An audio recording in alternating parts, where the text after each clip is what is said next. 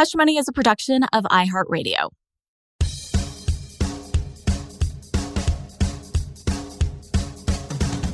This is Hush Money, the show that tackles the most taboo money topics you're currently thinking about. I'm Nicole Lapin, financial expert and author of the books Rich Bitch and Boss Bitch. And I'm Jason Pfeiffer, editor-in-chief of Entrepreneur Magazine. And we believe that just because we're socially distancing doesn't mean we need to be financially distancing. Everyone has concerns about money these days, but the biggest problem is not talking about it. So that's why we're back for a special season, to face these issues and talk about solutions. Because there are solutions. So let's not stress and get through this together. Hey, Nicole. Oh, hey, Jason. So I know that you have been keeping the wine industry in business over there. I have. And single-handedly. Yeah, you're usually drinking while we're recording these. And so I decided today I'm going to join you. Check out what I have here. I have it over here. This is, I'm going to uncork this baby right on mic. Oh, yeah. Oh, it's good. So this is a bottle of Ardbeg, and it cost me $60. And I usually do not spend that kind of money on a bottle of alcohol.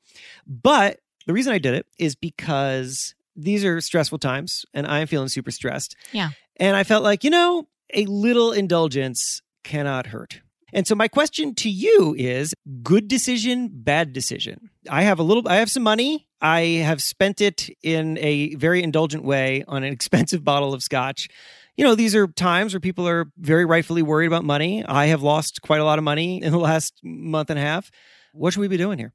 Drinking. That's what you should be doing. So you approve? I totally approve. Yeah. I think that in the BC times, we should have allowed for small indulgences. And in these crazy Corona times, we can also have small indulgences. And you know what? Our options for small indulgences are very slim right now. So you're not going out and buying a cocktail, which, by the way, in New York City, if we went out and we all grabbed drinks, it would be more than $60. But guess what? We can't even do that now. We can't even take a cab or a subway. So we're saving there. That's true. Net, it comes out better. This $60 over here really stretches. It totally stretches. Just don't make any big decisions when you're drunk. Okay, yeah, that's fine. Or panicked. Well, I am glad that you support my drinking habit. And this is a good lead in to our conversation today, because we are talking about money that is socked away, savings, 401ks. We've got this question. Let's listen to it. Hi, Jason and Nicole. This is Alexander Lewis. My wife and I run a freelance copywriting company called Lewis Commercial Writing. As the economy has gone crazy and the market has plummeted, I've been wondering if I should be doing something with my savings. I have a little money in an IRA, and my wife and I have been trying to be aggressive with our savings. But are there opportunities in the market we should be paying closer attention to? I'd love your advice. Thanks. I love the show. Oh, thanks, Alexander. That was so nice. Yeah, appreciate you. So this is a great question. And Nicole, I asked a similar question of my wife and I have an investment account at Fidelity, and we talked to the money manager person just as this was starting. And we said, should we do something? Should we take money out? What should we do? And they said, don't do anything. Hold, stay. It's going to go down. It'll come back up. Don't do anything. And so that's what we did. We did nothing. That's just where I am. What should Alexander be doing? I think that's right. I think that you shouldn't be changing much in terms of the investments you have right now. Stocks go up, stocks go down. That's what stocks do. It's like a roller coaster. You bought the ticket, you take the ride. And so I think it's really important right now to truly keep your blinders on. And even if you have money on the sidelines, I would put more money in if you do have a long-term investment horizon. So if you're not nearing retirement, you have a long time, you can go through these ups and downs. Nobody knows whether we're in the high or the low area, but the only truism on Wall Street is buy low, sell high, and stuff is on sale right now. So if you do have money on the sidelines, that's fancy Wall Street speak for saying you have some money, and you have a long-term investment horizon and you're dollar cost averaging. You know what dollar cost averaging is? Yeah. Oh, my Fidelity guy explained it to me, and I wrote it down. Tell me about it. And now I've sort of forgotten. You can do it. I believe it has to do with I think it's coming back to me. It's setting an amount that is reasonable for you to be investing, and then you do the same amount regardless of what the market is doing, so that you're just over time hitting an average of how the market is performing. Am I right? Yeah, totally. Yes. That's exactly right. Good job. Thank you. For easy math, like if you had $12,000, then I wouldn't put all that $12,000 in the market on one day, right? Because you don't know if you're closer to the low, you don't know if you're closer to the high. And so then I would take $1,000 like every month and put $1,000 in the market. So you're hedging for those fluctuations. So if you do have that dollar cost averaging down pat and you have a long-term investment horizon and you're not putting all your savings into the market, then this is a really good time to invest. Like stuff is on sale. Think of it like going shopping. I know that's not your thing. No. But I like shopping for money. I love shopping for money. My favorite places to shop are like for stocks and domain names. Like, when people say, what's my favorite shopping site? I'm like, GoDaddy, obviously. Is that what all women I know this want? is a side tangent, but what domain names have you bought recently? So I would rather have the domain name I've always wanted than a ring. Wow. You're 1 in a billion. I would really love dabomb.com.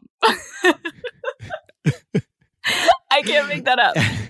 So as you were talking about, putting money into the market if you can, I was reminded of this thing that somebody I know well has done, which is me dancing around that I'm not sure that this is a totally kosher thing, and so I'm not going to identify them. His bank is allowing him to put off the mortgage payments for 3 months, just like 3 months you don't have to do mortgage payments, and which is, of course, really designed for people who can't pay the mortgage, but it's available to anybody. And so he has hit pause on the mortgage, and then he's taking the money that he would have spent on 3 months worth of mortgages, and he's putting it into the market because he feels like it's a better spend on that money. What do you think of that? I would say that could work potentially, but also, there's a play to say rates are super low right now for mortgages. So if you refinance to a much lower rate, there's a strategy where you can actually pay more monthly, but pay it off quicker, if that makes sense. Yeah. And so there's another sort of arbitrage, which is, again, fancy speak for just saying like how best to play these different elements to your advantage. And that would be like taking money out of a low interest earning account, whether your retirement account or your savings account, and then paying off your mortgage with that because you're not making very much in interest from a savings account. You're making, less than 1%. So the APRs, as you know, Jason. Yes. Interest rate. APRs on your credit card. Credit card. Yes. APY on the savings account. And so APYs right now are way low, right? So the interest rates being low cuts both ways. It's dope for mortgages. It's not so rad for when you're getting that interest. And so even if you have an online high yield savings account, you're probably making like 1 point something %, which is super nothing. Yeah. That's not a lot. And with mortgage rates being really low right now, some folks are taking advantage of that and then paying off their mortgage quicker. Yeah. This reminds me also of a big question I'm getting asked about what to do with student loans, because there's a similar situation happening with student loans right now where you don't technically have to pay, but you can pay. And I would encourage you, if you can pay, not to do all this cockamamie arbitrage thing that your friend is doing. But I would think about paying off your student loans because all of that money is going to the principal right now. And so you could actually pay it off faster.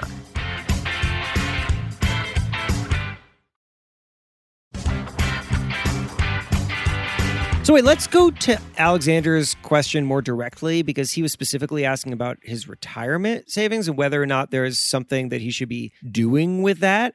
I mean, I figure I've always been taught, like, once it's in a retirement account, don't touch it at all unless you absolutely have to. So I would think that unless he needs the money to pay off bills or something, that there's just no reason he should be touching it. Or unless, is there some reason because of the crazy market situation that we're in that there's some better thing to be doing with that money that's sitting in his retirement account now?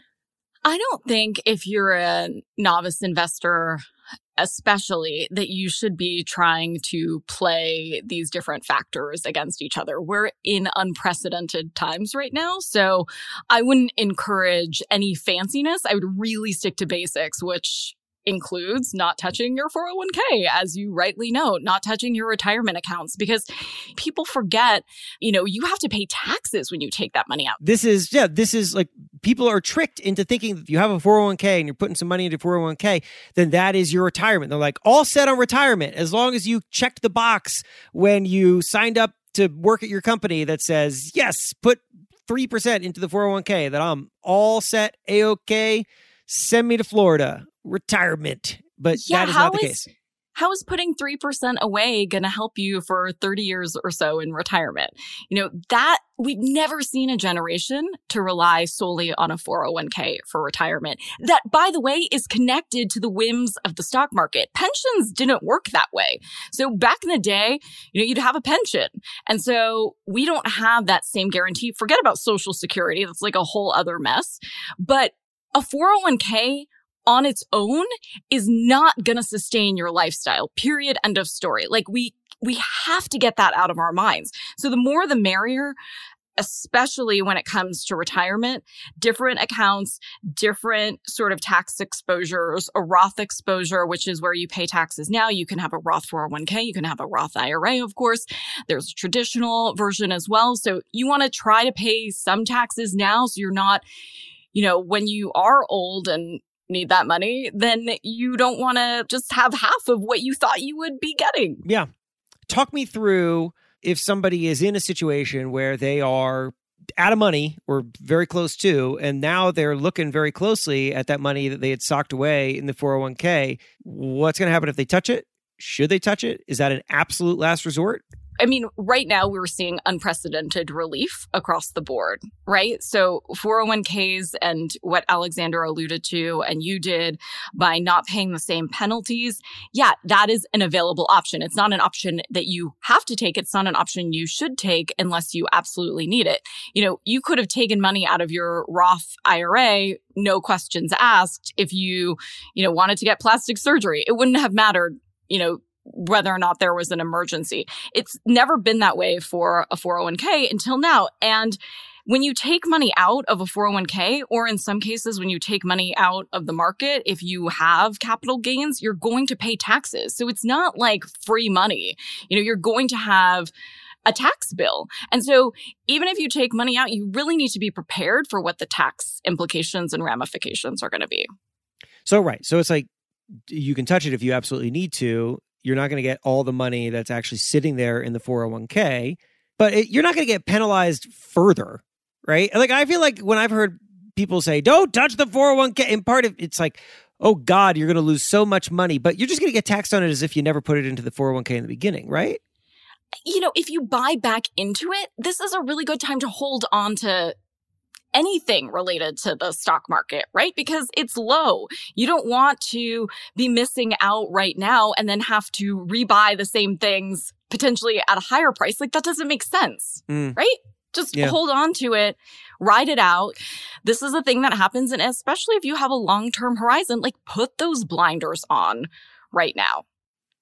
Okay, so where, if I got a little money, should I put it? Like index funds? This is a good time to buy index funds? Everybody is so excited about index funds. Like, I get so many questions about them. Maybe it's because Warren Buffett said that the best investment are low-cost S&P 500 index funds. Oh, that's funny. I thought Warren Buffett had said the best investment was dabomb.com. Yeah. I wish. I mean, I think if you look at what Warren Buffett says, that dude, he knew what's up with investing, of course. So if you're looking at low-cost index funds for the S&P 500, so an index, right, Jason, is like the Dow. You hear on the news all the time, the Dow is up, the Dow is down, the S&P is up, the S&P is down. So the S&P 500, of course, tracks 500 of the biggest companies. The Dow tracks 30 of the biggest companies. Like, it's an index. So by buying an index fund, you're basically buying a piece of all of the companies that are in that index without having to buy each of the companies specifically. So you already have a diversified portfolio. You already have diversified exposure. Index funds are technically mutual funds. The other option that's diversified, and you have a lot of options and they trade like a stock, are ETFs, which are exchange traded funds. And by the way, you can get in with a pretty low minimum. You have to just decide if you want to be a hands-on or a hands-off investor. So hands-on investors, look to the Fidelities, the Vanguards, the Schwabs, the E-Trades of the world. The hands-off investors look to the robo-advisors. So the New School, the Wealthfronts, the Betterments, all of that type stuff. So think about what type of investor you want to be. And my suggestion is, especially if you are getting into investing for the first time, this is not a time to buy individual stocks. You're not a day trader. I've been getting questions like, should I buy Zoom? It's the first time I'm buying a stock. No, I get it. Zoom is going gangbusters. I got it. No, I think that having an already diversified portfolio gives you great diversification and exposure across the board for a very little investment. And going back to what Warren, because we're on a first name basis, obviously, had to say, the low cost part of it is really important as well, because you don't want to get screwed on fees. If you have a little money set aside right now, maybe you don't feel like playing the market or whatever, how should people be thinking about their money? The way that I'm thinking about it clearly is largely in terms of Scotch whiskey. Approved. But more to the point that I'm going to spend as little as I can, which has become easier because I can't leave the house. So I'm not going to restaurants and I'm not going to bars, but also just making sure that I'm keeping my sanity as much as possible. By drinking your sorrows away. Yeah, and drinking my sorrows away. Is there anything else to be doing, to be thinking about, or is it just really in terms of alcohol? The idiom is cash is king, and I say cash is queen. Honestly, you do need some cash right now. And this is the very first time that financial advisors, experts, pundits are saying, squirrel away more cash. We are in a pandemic. This is serious times. This is the first time that we've even considered having folks pay the minimum on credit cards. That's normally not textbook financial advice. But right now, cash is so important because having that little rainy day fund or refunding your rainy day fund because it's pouring right now is really, really important. And making sure that you have your own back for the essentials is really, really important. And it trumps all sorts of other fancy, high tootin' investment strategies and arbitrage. First and foremost, take care of yourself and your essentials and your housing and your food. Make sure you have enough money to pay those basic bills. Don't do anything fancy that's going to lock you up from not being able to take care of your family if this craziness continues. My TED Talk is over. That was good. You know what I heard in all that? I heard space for this. Oh, it's such a good sound. It's such a good sound. Isn't that one of his questions on Inside the Actors Studio? What is your favorite sound? Oh, is it? Yeah. Well, now I know. That's good. I'm prepared. Google to make yourself entertained Matt Damon's answer to your favorite sound. I think he just made up he just went and it provides endless entertainment. So yes, it's the little things. It's the little sounds. It's the little clips. There are ways to satisfy those extras and those small indulgences for free. And so when you're really trying to be cost conscious right now and make sure that you have enough cash because it's queen, then you know what? It's those little free moments that are invaluable. You know what's not free? Scotch. TheBomb.com. And that is Hush Money. Hey, are you subscribed to Hush Money wherever you get your podcasts? You should be. And please give us a rating, which helps others find the show. It sure does. And if you want to keep up with us on social, I'm at Nicole Lappin. Jason is at Hey Pfeiffer. And for the podcast specifically, it's at Hush Money Podcast on Instagram. We've got great people to thank. Our amazing producer is Christina Everett. Thanks also to Mangesh Hatikador, Will Pearson, Beth Ann Macaluso, and Nikki Etor, and the rest of the great iHeart team. Our sound editing is by Mary Duke. And a special thanks to my badass NBG team, Sabrina Anderson, Megan Nelson, and Kate Garrison. Hush Money is a production of iHeartRadio. For more podcasts from iHeartRadio, visit the iHeartRadio app, Apple Podcasts, or wherever you listen to your favorite shows.